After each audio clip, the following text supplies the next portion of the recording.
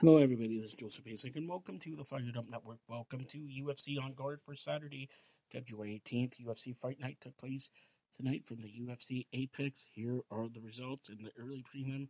Carpenter beat opponent submission rear naked choke, round 1, 3:13 in. Fletcher beat opponent submission guillotine choke, round 2, 1:37 in. Lins beat Sanprou knockout 49 seconds into the fight. Emmers beat opponent unanimous decision 30-27 all around. In a women's bantamweight bout, Silva beat Landsberg submission knee bar round 2, 4:46 in. And in the main event of the prelim, Dr. Stoppage round 3, 38 seconds in. Sadikov beat Elder. Now on to the main card. Hernandez beat Miller unanimous decision 29-28, 30-27, 30-27. Pancho beat Knight 30-27 all around. Borges beat opponent unanimous decision 29-28, 30-27, 30-27. Co-main event, unanimous decision 29-28, 30-27, 30-27.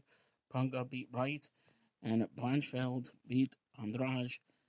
Submission rear naked choke round 2, 1:37 in.